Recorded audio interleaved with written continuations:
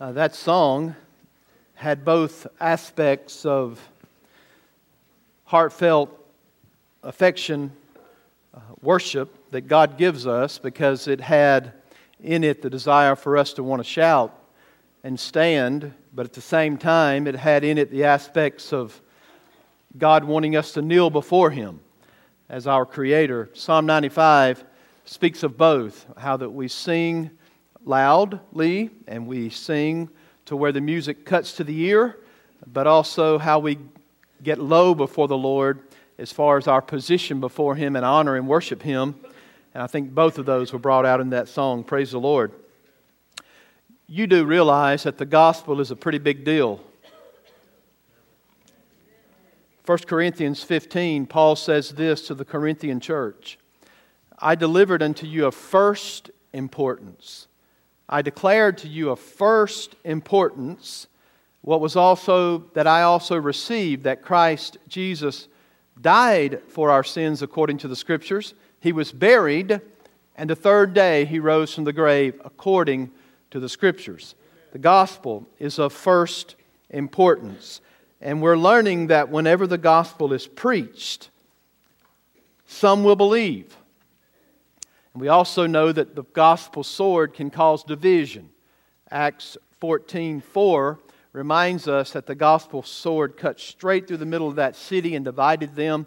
What you're going to see today is, as Paul continues to witness to the truth of the gospel of first importance, that not only does it cause division, but it causes disturbances, right?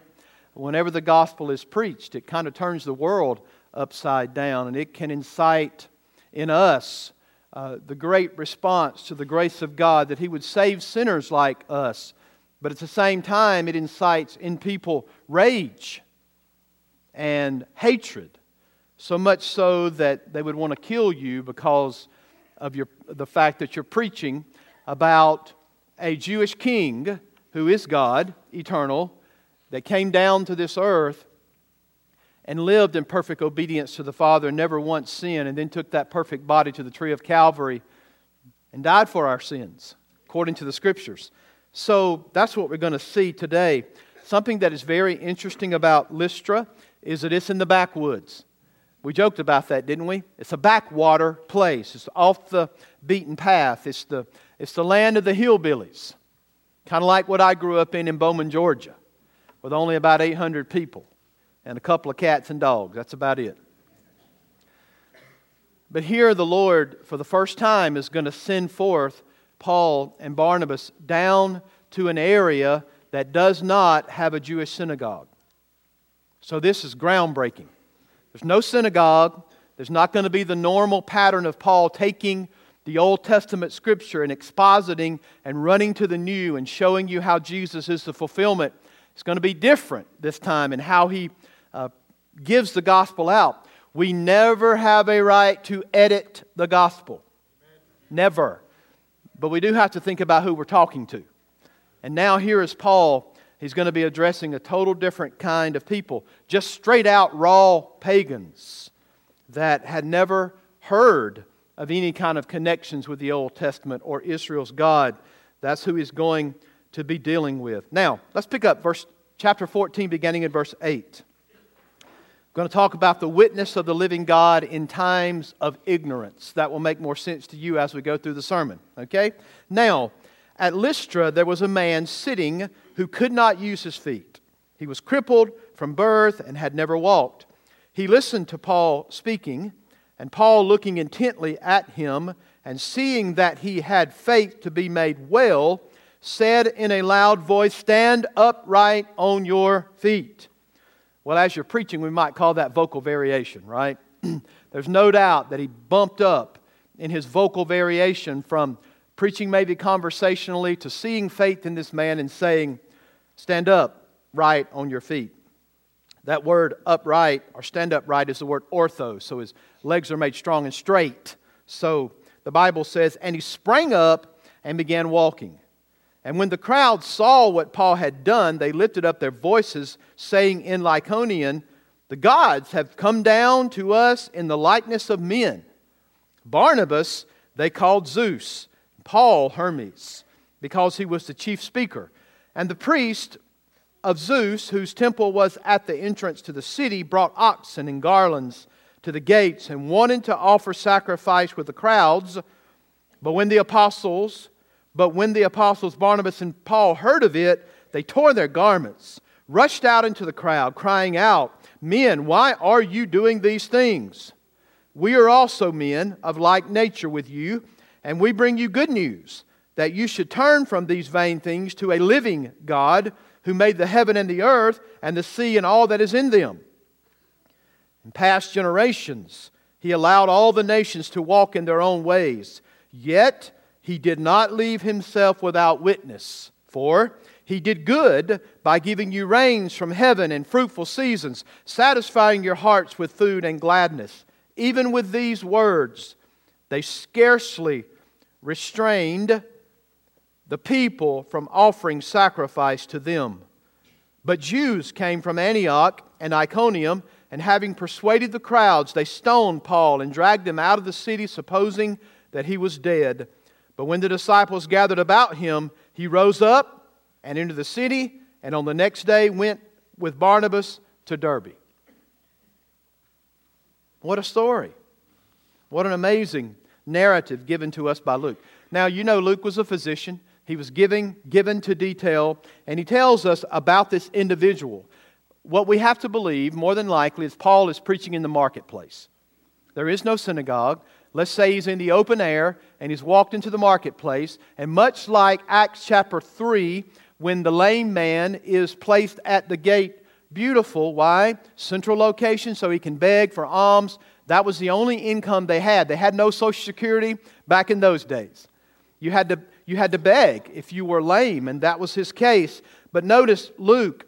As a matter of fact, there are a lot of parallels with Paul and Peter's missionary endeavors, especially when it comes to healing with a paralytic man. So Luke is emphatic. He tells us that he had no strength. Three things about him. He had no ability in his feet. That is, he had no strength in his feet. Luke then tells us that he was lame from the womb. Maybe this is a congenital defect. And then Luke says emphatically that he had never walked. It's not a matter of a man who comes up on the stage in a Benny Hinn crusade and he's limping. And all of a sudden he leaves and he's not limping. This is a man who has never walked in all of his life. We learn from Acts 3 a little later that man was 40 years having not been able to walk. Doesn't tell us the story here, but the fact is he has absolutely no strength in his feet and he's never walked. And the Bible says he's listening to Paul. So catch this scene out. He's in the marketplace. He's perhaps preaching in the open air. He's in a place, the lame man is in a place where he could get alms. And he could beg, and Paul is preaching the Word. And it was a common practice to put him in a high-traffic area so that they could beg for alms. Paul is preaching. This crippled man is listening to the Word. Now, we don't know exactly how Paul was relating the gospel to these raw pagans, but a little further in the text, we may get an understanding of that. But he's addressing them in a different manner than he did the Jews that were sitting in the synagogue who knew full well who Yahweh God was. Yet they didn't see the connection that Jesus Christ is Yahweh God. But here he's preaching and teaching in a different manner. They had no scriptural frame of reference whatsoever. It would be like us going over to the remotest parts of the earth with no Christian witness, having never heard of Jesus, and starting to share the gospel. That's kind of how this scenario would be. The Bible says that Paul fixed his gaze upon this man. This has been used numerous times. Peter did the same thing. He fixed his gaze on the paralytic that was found there in Acts chapter 3. And the Bible says that Paul sees that this man has faith. Now that's an interesting construction, right? He listened to Paul, and Paul, looking intently at him and seeing that he had faith to be made well, said to him, "Rise up on your feet." Now, it's interesting to see this term well, or your faith has made you well, because you have to wrestle with what's used here in terminology. The Greek word for save, and that can also be used for made whole, is the word sozo. It's to be rescued or to be made well. So the question is, oftentimes in the New Testament, Jesus will say, "Go, your faith has made you well," or "Your faith has healed you." However, it's also used at times to be spiritually made well. And it's difficult to translate exactly what's going on, but I would say to you that I think it's talking about spiritual healing at this point. Why? Because Luke puts his emphasis upon the Word. What's the first thing he's doing? He's listening to the Word. Faith cometh by and hearing by the Word. I would submit that in this case, in this instance, that the man is listening, and we've got to come to a conclusion of what Paul saw in this person, and he saw that the person had faith. As he is preaching, he looks at the man and realizes that faith is forming in this man's life. I would suggest to you that it was the faith to be saved. It was faith to be delivered from the penalty and the power of sin. I think this is the likelihood of what's going on here. I don't think he's preaching on divine healing. I don't think Paul comes at this point and he's preaching a sermon on divine healing. I think he's preaching a sermon about the divine healer who saves the soul. Right? That's the context of what he is preaching. He was preaching the good news of the gospel. He was preaching the good news of the message of the gospel of Jesus Christ and His atoning work to save sinners. I don't think it was something that this lame man was drumming up on his own. I don't think he's sitting there and Paul sees him do some kind of act or something that made him think that this was originating as a virtue in him. We all need to remember that faith cometh by hearing. And hearing comes through the Word of God. And again, Luke puts the emphasis on the fact that he was listening, just like you may be listening today to this sermon. And I look out and I may see or think in my mind, you know what, I see some disposition of the face, maybe some understanding that God is setting you free. I think it's more than that really here. I think supernaturally, God gives Paul the understanding that faith was forming inside of this man. He was going from a place of darkness to the place of life. He was going from the place of unbelief to belief in Jesus Christ. And so as Paul preaches the gospel of life, God is forming inside of this man faith. And check this out. With a loud voice, he addresses this man. Occasionally, I will lift my voice when I'm preaching, right? And I always get your attention, don't I? Some of you are sleeping and I'll raise my voice, but here Paul raises his voice, and the exact wording in the Greek is stand up straight on your feet. Again, that word straight up is ortho. Just think about these little withered legs. Never had any weight on them, no strength whatsoever. And now Paul says to stand up. And God communicates with Paul that this man has faith. So the faith is going on in two different dimensions. Yes, God gave him faith, but Paul also has the faith that is, as he is preaching, just to shout out, stand up. What does that take, folks? That takes faith in God. And the Bible tells us that the guy actually leaps up, jumped up, and started walking. Now, do you think this caused some kind of disruption in the sermon?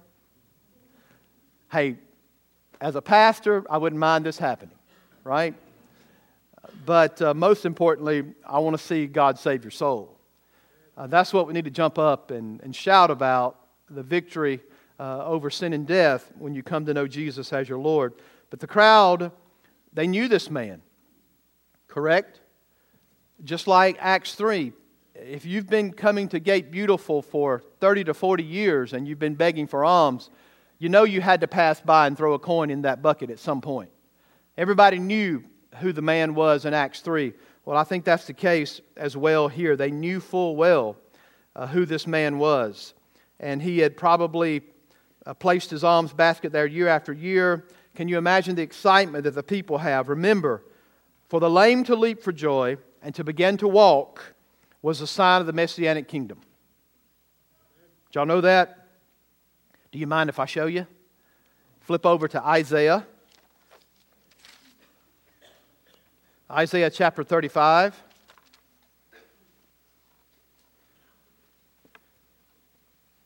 This is a description of the Messianic age given to us in Isaiah 35.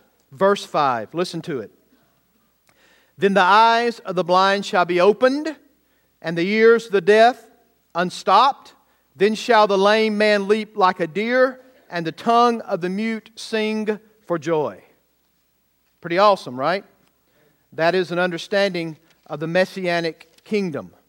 Do you remember when John the Baptist was imprisoned? And you're kind of shocked when you're going through the narrative that all of a sudden now John the Baptist, the very one who said what David said earlier, behold the Lamb of God who takes away the sins of the world. But in Matthew chapter 11, beginning in verse 1, notice what the word of the Lord says. When Jesus had finished instructing his 12, he went on from there to teach and preach in their cities. Now when John heard in prison about the deeds of Christ, he sent word by his disciples and said to him, Are you the one who is to come, or shall we look for another? And Jesus answered them, Go and tell John what you hear and see. Check this out. The blind receive their sight, and the lame walk. Lepers are cleansed, and the deaf hear, and the dead are raised up, and the poor have good news preached to them, and blessed is the one who is not offended by me.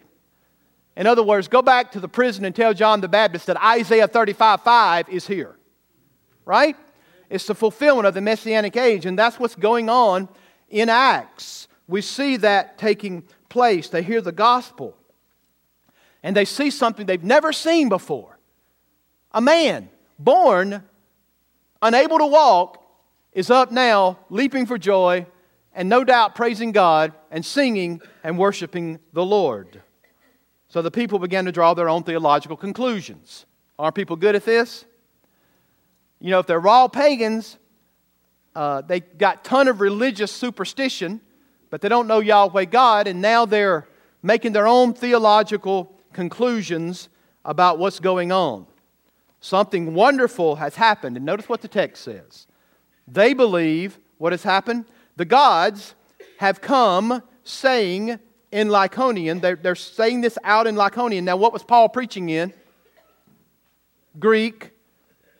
Everybody understood Greek during this time frame. It was the language of the day. They would have understood, but here they now begin to make their theological conclusions in Lycaonian. So I guess you go back to your mother tongue when you're going to start trying to decipher what's going on, right? So in Lycaonian, they're talking back to one another about what's going on here. And here's what they say. The gods have come down to us in the likeness of men. Now don't think for a moment that this is what is in view as a rudimentary depiction of the incarnation of Christ, because that's exactly what he did. But it's not gods, plural, it's the God came down in human flesh. The Word was made flesh. That's not what they're alluding to at all. These guys are steeped in religious superstition, and they're not talking about God incarnate. They're not talking about the Son of God. They're talking about gods, plurality of gods that don't exist, coming down in human form. So, basically, what is in view, again, mythological superstition.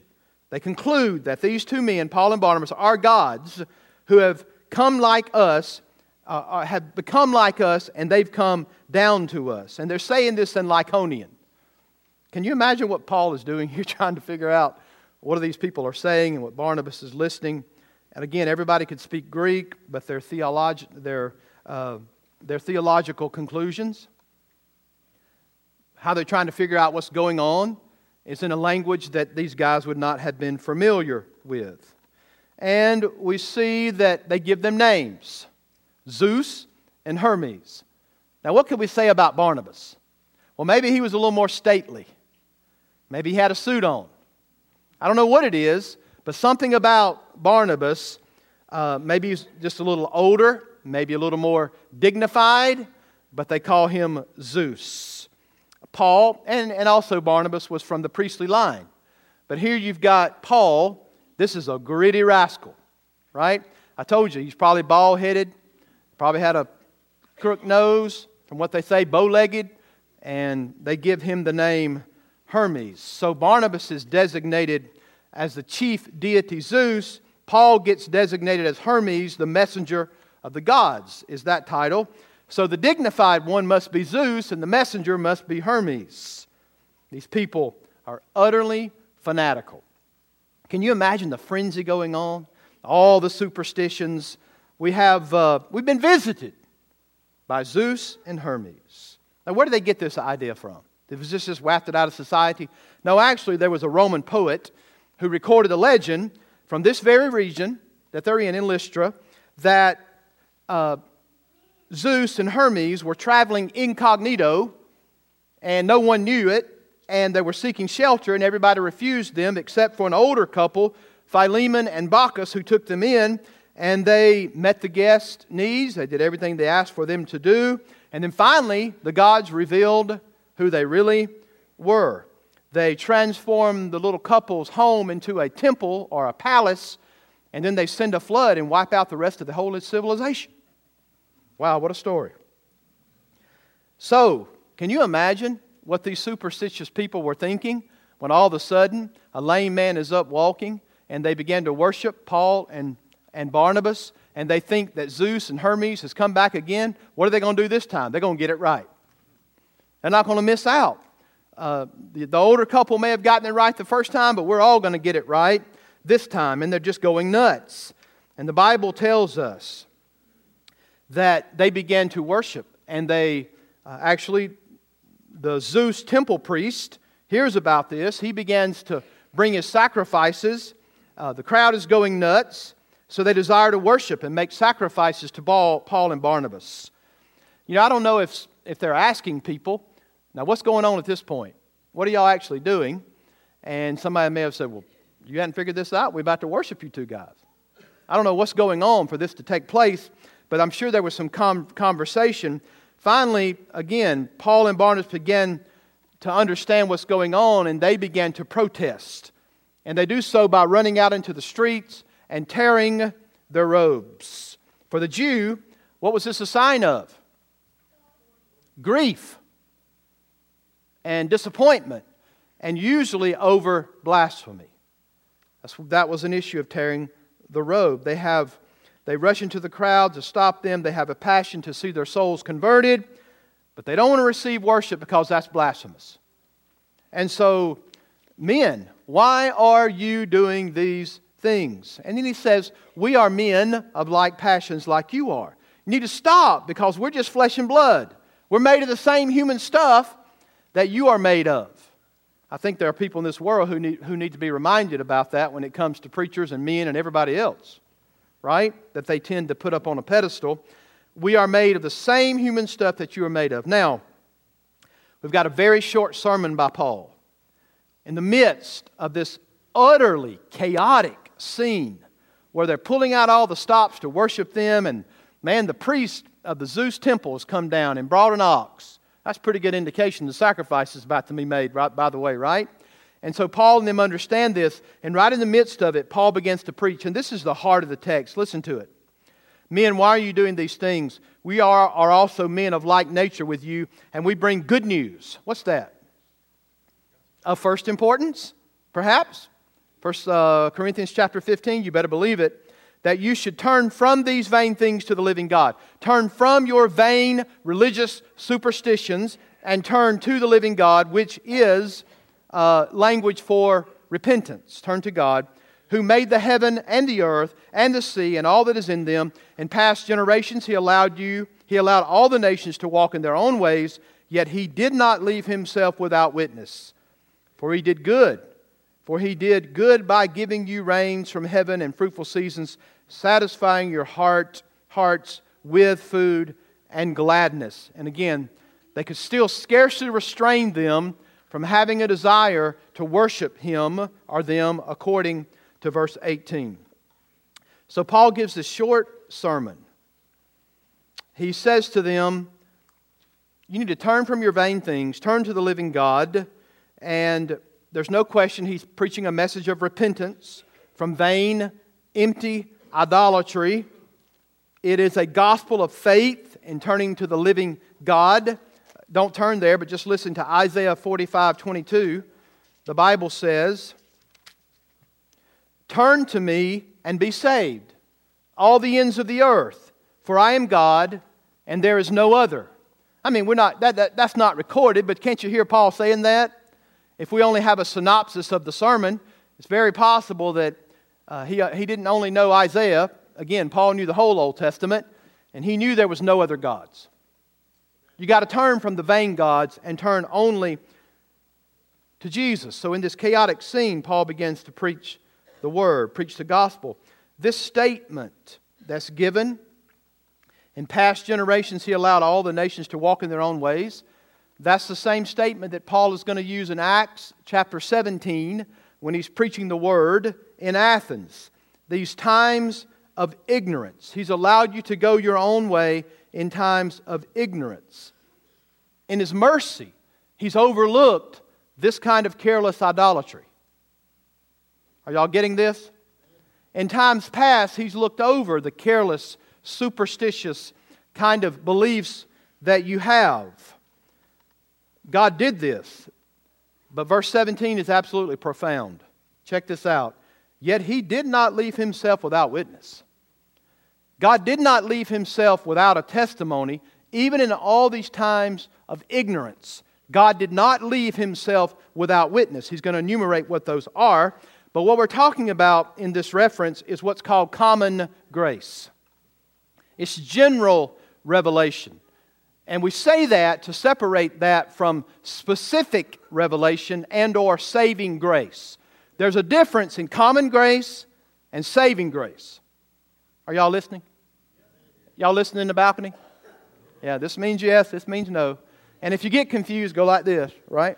And you might, but there's a difference in common grace and saving grace. And he enumerates these things of common grace. He did good to you. That's common grace to all people, whether you're saved or not. He did good to you. He gave you rains from heaven. This can't be done by Zeus and Hermes. Amen? This comes from our great God. He gives rains from heaven. Then the Bible says He gave fruitful seasons. If you had anything to eat, it's because of the goodness of God. Praise God, right? And then the Bible says He satisfied you with food and gladness. In other words, He showered upon you. He did not leave Himself without a witness, even though you went your own way. He gave a witness to who He is. He expressed this. He communicated His blessings to you by being good to you. You know, signs of goodness, signs of God's goodness are all witnesses from God of the fact that He exists, that He is all-wise, and that He is a benevolent God. Do you know that creation itself is right now, this moment, preaching an unending sermon? God's creation is preaching a sermon, even as you sit in this building. Psalm 19. The heavens declare the glory of God. The sky above proclaims His handiwork. Day to day pours out speech. Does God speak? You better believe it. And all you got to do is walk out of this church and look up. And God is speaking. Now He's going to speak once and for all through His Son, Hebrews 1. God still speaks, right? His final word is Jesus Christ. And that's what's so important about the gospel in Acts 14. So important when God gives common grace for you to be able to hear the gospel. You better thank God for it. For you just to get to hear the gospel is a blessing from Almighty God. It's common grace for you to be able to hear that Jesus Christ died for sinners. Day in, day and night, it reveals knowledge. What reveals knowledge? The heavens. God's handiwork reveals that. There is no speech, nor their words, whose voice is not heard. The voice goes out through all the earth, and their words to the end of the world. In them He has set a tent for the sun. And that's what he's referring to. As Paul is preaching this, he's referring to that common grace of God to give an understanding of the fact that God exists. So, what do we know about that? God revealed Himself to the nations through common grace, and consequently, everybody in this world remains accountable to God, and they're without excuse. And we ask those questions sometimes. Well, what about the heathen in the desperate land far away that never hears of Jesus? They're without excuse. Why? Because God created the worlds. You may say, well, I've got a hard time witnessing to an atheist. Because an atheist doesn't believe in creation, nor do they believe in God. right? Would you know that they can say they don't believe in God all they want to, but God doesn't believe in an atheist? How about that? Romans 1 tells us this. For the wrath of God is revealed from heaven against all ungodliness and all unrighteousness of men, who by their unrighteousness suppress the truth. For what can be known about God is plain to them, because God has shown it to them. For His invisible attributes, namely His eternal power and divine nature, have been clearly perceived ever since the creation of the world in the things that have been made. So they are without excuse. For although they knew God, they did not honor Him as God or give thanks to Him, but they became futile in their thinking, and their foolish hearts were darkened. Claiming to be wise, they became fools and exchanged the glory of the immortal God for images resembling mortal man and birds and animals and creeping things. Thus, Acts 14. They're turning the God of creation into men that can be worshipped, right? And then the Bible says this, therefore God gave them up to the lust of their own hearts, to impurity, to dishonoring of their bodies among themselves, because they exchanged the truth about God for a lie and worshipped and served the creature rather than the Creator, who is blessed forevermore. So that common grace given out to mankind. Again, God doesn't believe in atheists. That's all you got to do. What does Paul presuppose? He presupposes that God is Creator. He doesn't go to these people down there and say to them, we know you believe in Zeus and Hermes, and let me prove to you that God exists. That's not what he did. And let me give you encouragement when you're sharing the gospel. You don't have to prove that God created the world. Just tell the people that God created the world. Because He did. Right? You presuppose the fact that God did that. You don't have to prove that God created the world. God has already put inside of that person the understanding that He exists. And they are without excuse. Y'all see how clear that is? Common grace versus specific grace. Now again, Paul says, in the midst of your ignorance, darkness, God letting you go your own way, He did not leave you without a testimony. But folks, as great as that testimony is, there's nothing greater than the testimony of who Jesus Christ is. And not only did He give them, shower them with common grace, He sent Paul and Barnabas down to the backwoods to tell them about Jesus. How can they hear unless we send a preacher? And that's what the Lord does. He not only gives them common grace to these backwater people, but He, in the midst of that common grace, He lets them hear about Jesus. Thus you this morning, sitting in this auditorium, you've got an opportunity from the true and living God to hear how Jesus Christ is God in the fulfillment of all the Scriptures. Now there is enough data in general or natural revelation from God for people to conclude that the living God exists. Yet our hearts are idol factories, right? They are. So what do we need? We understand the rain come from God, but there are people in this world, God's made this evident, but they turn around and say, man, this water came from the rain gods. Or if somebody's pregnant, they say, whoo, that's the fertility gods. We turn it in to things that we can worship instead of giving the credit to the God who did it all. They did not grasp what Paul was saying. They scarcely were able to restrain them from making the sacrifices. They didn't hear the gospel. Notice verse 19. This is amazing. But Jews came from Antioch and Iconium. Remember? Why did they get run out of town? When an attempt was made by both Gentiles and Jews with their rulers to mistreat them and to stone them. That's back in Acts 14:5. And now their plan comes to fruition. Man, these guys will not stop. And so they have been following after Paul and Barnabas. They arrive here in Lystra, and not only do they arrive there with a band of people ready to stone them, but they stir up these worshipers. I mean, think about where their approval rating went. I mean, they had a 99% approval rating when they were wanted to be worshipped and called gods for a day, Zeus and Hermes. But now all of a sudden, isn't this the way that spiritual insanity really is? Do you know that's why Psalm 1 says that blessed is a man who walks not in the counsel of the ungodly, nor stands in the way of sinner, nor sits in the seat of the scornful. For his delight is in the law of the Lord, and in His law does he meditate day and night, and he shall be like a... if you don't have Jesus as your foundation, you have no resulting stability.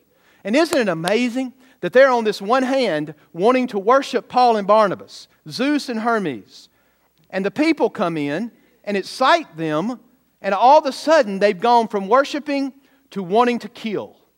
Folks, that's spiritual insanity. That's what's in this world today, right? When I was in seminary, I had just graduated seminary, I was pastoring my first church in Duncan, North Carolina. In 1999, I saw firsthand this insanity where Graham Staines and his family were ministering in a Hindu culture in India. And he had been there for 30-something years, riding his bike, just loved by the people. And all of a sudden, one of these Hindu rulers comes in at night when he is sleeping in his truck, four-wheel drive with his son Timothy and Philip. I think they were 10 and 11, and burned them to death. So they went from, loving this man, many of them, to this one ruler coming up with antagonism and hatred to the gospel and burning. Folks, that's what happens when people are not religious, when they're not stable in Christ. The only person that can give you stability spiritually is Jesus Christ and Him alone. And so we see spiritual insanity in this text. And folks, I'm telling you, we don't need to sleep ever on Islam. It is not a religion of peace. If a person says that, they either don't know their religion or they're lying. If an Islamist tells you that, it is not a religion of peace. It's a religion to kill the infidel. You know that, don't you? So in our country, should we evangelize them? You better believe it. I'm just reminding you not to sleep on the situation, because that spiritual insanity comes out when people don't have Jesus Christ as their firm foundation. There's no resulting stability. There's no tree planted by the rivers of water that's root runs down deep. That's not true for those who are in spiritual insanity. And this one group who's making them God for a day is turning right around. Again, remember, Paul tells them, you don't worship me. You don't worship men. We're made just like you are. You worship the true and living God, and you turn to Him. And notice what happens according to the text. They stone Paul. I guess I don't have to tell you what this is about, how violent it is. There's no trial here. This is mob violence. I mean, I don't know who threw the first stone. I don't know why Barnabas wasn't stoned, but Paul was. To buy time, let me just tell you, all you could hope for, the best you could hope for if you're going to be stoned, is for the biggest, burliest man with the biggest rock possible to hit you right between the eyes the first time, so that you don't struggle anymore and don't hurt anymore. Can you imagine death by stoning? Can you just stop for a moment and think about blow after blow after blow to your appendages and your chest and your arms and your legs and your feet? The best you could hope for was for the first rock to kill you dead cold. Right? And so that's what Paul is going through here. As a matter of fact, as he gives his testimony, this was dear to his heart. He says in Galatians 6:17, I bear the stigmata, I bear the scars of Christ in my body. The Galatians are wanting to turn away from the gospel of first importance. The most important thing in all of life. They want to turn away from it and go back to Judaism. And Paul says, I'm going to tell you something I've got over all those Judaizers. I've got the marks of Jesus in my body. I've got the testimony of Christ in my body. I bear the scars for Him. Man, that's a sermon, isn't it? And he will say to Timothy, I remember what happened to me, Timothy. He says this in 2 Timothy 3. I know what happened in Iconium. I know what happened in Lystra. This stuff was embedded in his mind. Do you think he thought about Stephen when the first rock came? It was Paul that held the cloaks of the garments as others threw their stones to kill Stephen. Do you think Paul thought about that? Especially when Jesus said, I will tell him of great things he will suffer for my name's sake. Yeah, I think he thought about this. Bearing those scars. Man, I just didn't have enough time to preach this morning. I hate that. I would just go on and on and on. Hey, let me let you walk out of here with two things. First, when the gospel of Jesus Christ is proclaimed, it is an act of common grace to people. You need to be thankful this morning that you have been able to come to this church and hear the gospel of Jesus Christ. You need to be thankful that you're able to come and hear the gospel. It's common grace to you like rain that falls on you and food that you're able to eat. The height of that is that God would give you an opportunity to hear the gospel of Jesus Christ. Culminates. We might say common grace culminates in you being able to hear the gospel of Jesus Christ. They heard the gospel, and you know what? They were going to be accountable for it on Judgment Day. The fact that they heard. Secondly, Paul gives us an example of our own witnessing. What amazing flexibility.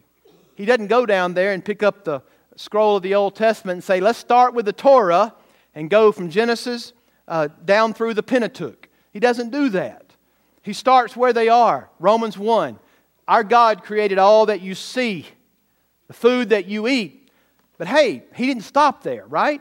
If you're going to share the gospel, you got to end with Jesus. If you don't end with the gospel, then you haven't shared the gospel. If you don't end with what Jesus Christ has accomplished, and Paul makes that unequivocally clear by giving them the good news. And look, folks, we don't have a right to edit the good news, but we ought to try to find a point of contact with people. If they've got biblical background, but they're lost, well, you can start with the Scripture. If they don't have any kind of biblical background, you still preach the Word, but your point of contact may be, how did all this come to fruition that you see around you? How was all this created? I said, well, I believe in the Big Bang Theory. Well, I do too. God said bang, and there it was, right? Amen? Right? There's no way that this came to fruition through man's work or some kind of primordial soup found somewhere that evolved into... No, it didn't happen that way. There's no way that our planet could be exactly positioned far enough from the sun not for us to burn to death and far enough away not to freeze. Or close enough not to freeze. Who did this? Well, Colossians 1 says that God holds all things together. The reason the earth spins on its axis like it does is because the sovereign God of the universe fixed it that way. If He didn't, we'd burn up or we'd freeze. God did this. And here's what God says to you today. Because I placed in you an understanding that I exist, on Judgment Day, no matter if you never hear the gospel, you're still accountable. Because God created all things, and He did that as a witness. But let's ratchet that accountability up even more if you've been able to sit in this church and hear the gospel. And yet you said no to Jesus Christ.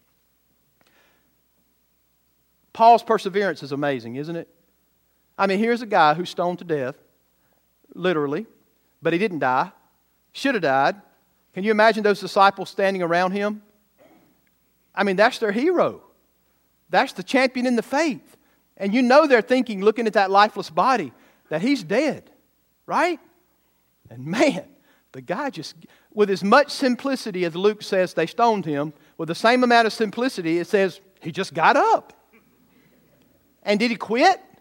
I mean, I'd have been saying, give me a whole bottle of Advil. Is that what he did? Think about this, folks. Contused, bloody, whole 9 yards. Just imagine getting stoned like that.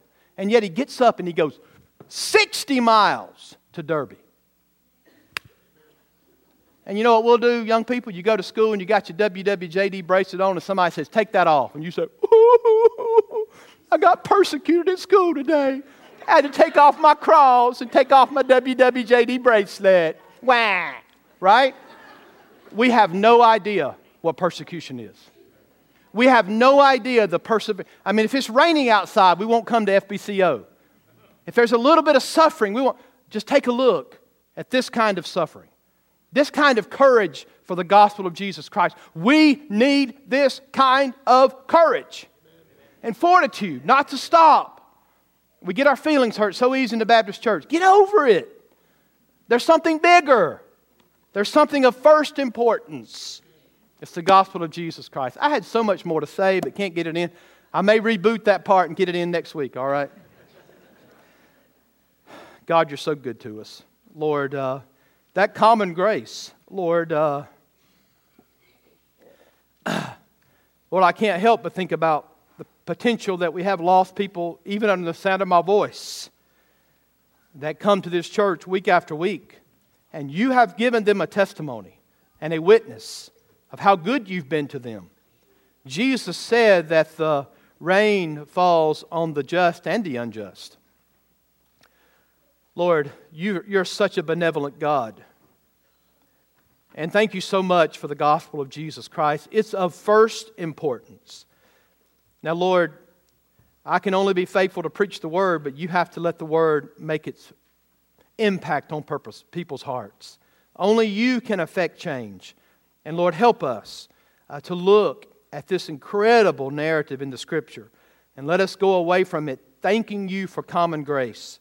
And if we're saved, we need to thank you for saving grace in Jesus Christ, saving our souls. And Lord, for Paul's example in witnessing, the dude just got up, Father, just got off the ground and goes straight over and starts witnessing and going back to the churches and visiting them. Lord, what an awesome understanding for our own lives of the kind of courage that we need in our day to be faithful to proclaim the gospel. God, help us. In Jesus' name we pray. Amen.